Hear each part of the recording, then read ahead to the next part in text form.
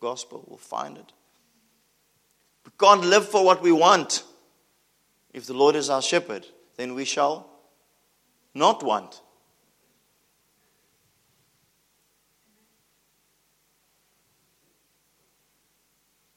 Not lifestyle, but mission. Your vision is our vision. I don't believe the vision God gives me or any one of us as leaders is the vision for the church, and we call you to come and partake of the wonderful vision that we have. And you at work and whatever you do, that's your own thing, but come and partake in our wonderful vision to save the world. That's why I worked and changed that mission statement a little bit. The collective of what God is telling you and me and all of us. That's our vision. What God has given you, you must bring to the table. Every one of you, He's given something for the body and something for the world. And that needs to be brought to the table so it can be encouraged, you can be equipped for it, you can be held accountable to it, you can be protected for it. And it can be celebrated. NGO, business, career, ministry, your vision, the collective of our visions is our vision. And the last thing is we want to ask this very confronting question. Tell me the Jesus story. Oh, I just accepted a new job offer in Luxembourg. Can you please tell me how Jesus led you here? What's the Jesus story? No, it's a lot of money. Luckily, Johan said he's going to tithe half of it to us. So, thanks, Johan. But to be able to sit down with someone like Johan, have those conversations, and hear how he's saying that God said He's going to call me as Daniel in his Babylon, and then this happened, and I felt, this is God. Then we're like, yes, that's what we want to send people into. You can tell me the Jesus story. Whatever the decision was that you made. Thank you, Johan and Jeannie, for prophetically doing that this morning. That's some of our slogans. We've heard from the Queen of England also a couple of years back that she hasn't seen any great feat of mankind come about by big leaps, but rather by a series of small steps. And I believe that was a word for us back then, as God said, I'm going to do some small things, and then eventually you'll see my hand as you look back and see that now you look completely different from what you looked like, but you just followed me step by step, and that's what we believe we are constantly doing. We heard from the Queen. We also heard from Boris. Do you have that ready? We've got a. You don't have that link. It's on your WhatsApp, but ek dink Sybrand het dit aangestuur. But we've got a special message also from the. This was before all of his maracas had locked down, when he was still more respectable, but. We heard, so it's awkward when your jokes doesn't want to work. So moving to a more practical side of these small steps.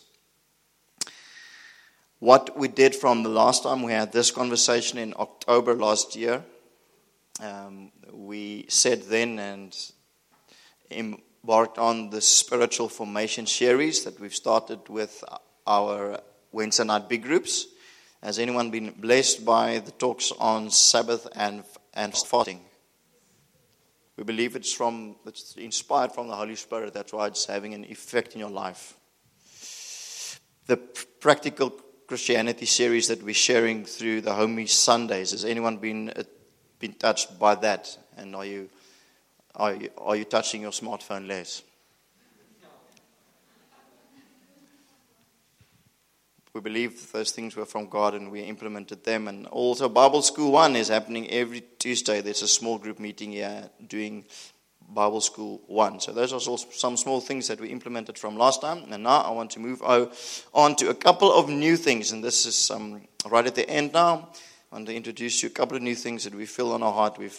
As elders, we've prayed. We've got input from leaders and the things that have kind of came to us. And we've clearly felt it has to be a go. I want to share with you now. Some more informational, some more practical. Worship nights. Every first Friday at 11 Richmond Road. Yes. Me and Nudia and some of the other guys are very excited for this. So join us on the 1st of July. As we still see to what extent we'll mix it with a braai. Worship is the most important. Also love braai and prophesy. But I didn't want to call it that because we just want to wait on God, surrender before Him, enjoy His presence, soak before Him, unburden before Him, and then see whatever He does. You ever heard about the Azusa Street revival?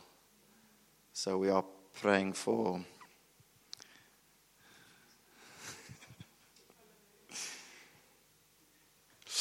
right. I'm taking too long. Leaders around tables. We're going to move from meetings to eatings.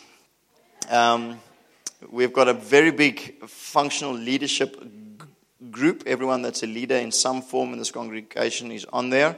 And sometimes we have big leader meetings, and then it's kind of like one-way traffic because you can't engage in such a big group. So we're going to not do that as much as we're going to invite our leaders into smaller groups to 11 Richmond Road, I would think.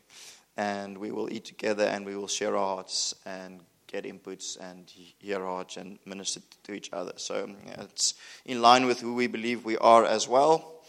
Family roundtables more and more. What's new is that we are still considering and praying about a possible evening service / possible church plant in the future.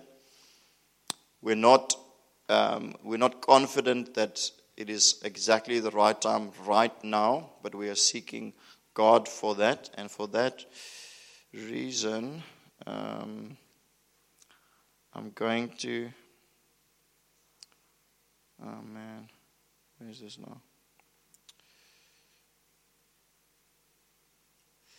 I set up a group now, I can't find it, but I'll share it on the church group soon. And if your heart burns for an evening service plant, that resonates, join the group. We're going to start to pray together and seek God. That's what we're going to do. And see how He leads. If it burns on your heart, join the group. We want to plant many churches eventually in the CBD, Atlantic Seaboard, Camps Bay, Hout Bay, Noordhoek, Simonstown.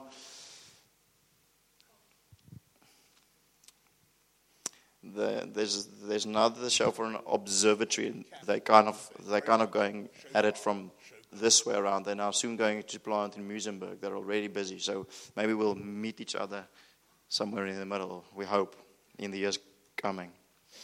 A new thing that I want to share with you that has come to our attention is that this venue, the owners of it wants to redevelop it within the coming years.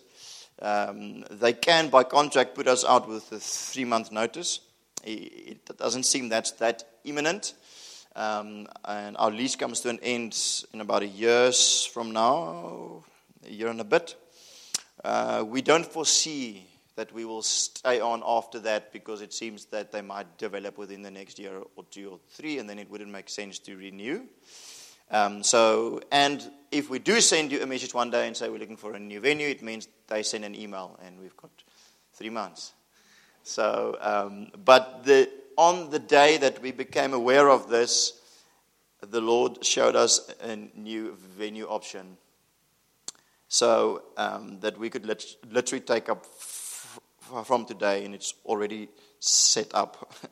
Long story, but we just believe God's hand is in this, and He's so prepared for whatever's going to happen. Okay? I want you to know that. Then we are moving towards formalizing membership. Many have joined our congregation in the last year, as we are always receiving and sending, and I think there is a need to formalize membership where we'll share a document so that everyone understands what it means to be a church member and a member at this congregation. We'll have an info evening where you can grill the pastor, and then a membership service with everyone that says, "This is my home." We'll do that. Very excited for that. Second to last, encounter one is where we preach the gospel.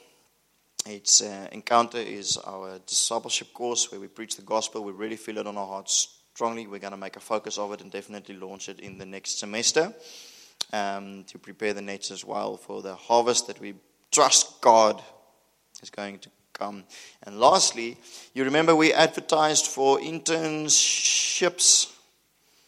You remember on the group we said, who would like to leave their job and work for the church for free? We thought it was a joke in an elders meeting, and then we decided, let's see if anyone is radical enough. And I'm not going to say who or what right now, but it seems that there are two ladies who wants to leave their corporate jobs and take a leap of faith. It's, I think, more than seems like that. I want to ask you to partner with them. Let's make it possible. You can support them financially. That would be a blessing. This is a massive answer to prayer for us. We've been looking for resources to help us do the things we want to do for quite some time. That's very exciting. So those are the new things on our hearts. We've got 10 minutes left. I want you to turn to those around you and to pray with them for us, for the church, for what you've heard, for what the things you heard today that is maybe that stands out to you or that's burning on your heart. Whatever you heard today, I want you to pray for us. And for what you've heard. And then we'll close the service. You can pray in groups of 2, 3, or 4 for the next 5 or 6 minutes or so. And then we'll close the service after that. Yes, Lord, I ask that you would continue to take this vision and these things that you're showing us as a collective, and you would make things real to our hearts, Father, and part of our lives, that we won't only be those that would cheer along others, but that we'd be those who are cheered on by the witnesses in heaven as we fulfill your call on our lives. The worship team asked that we close with a song, and I humbly submitted. Their vision is my vision. So it would be wonderful if you guys can stand with us and let us close with a song.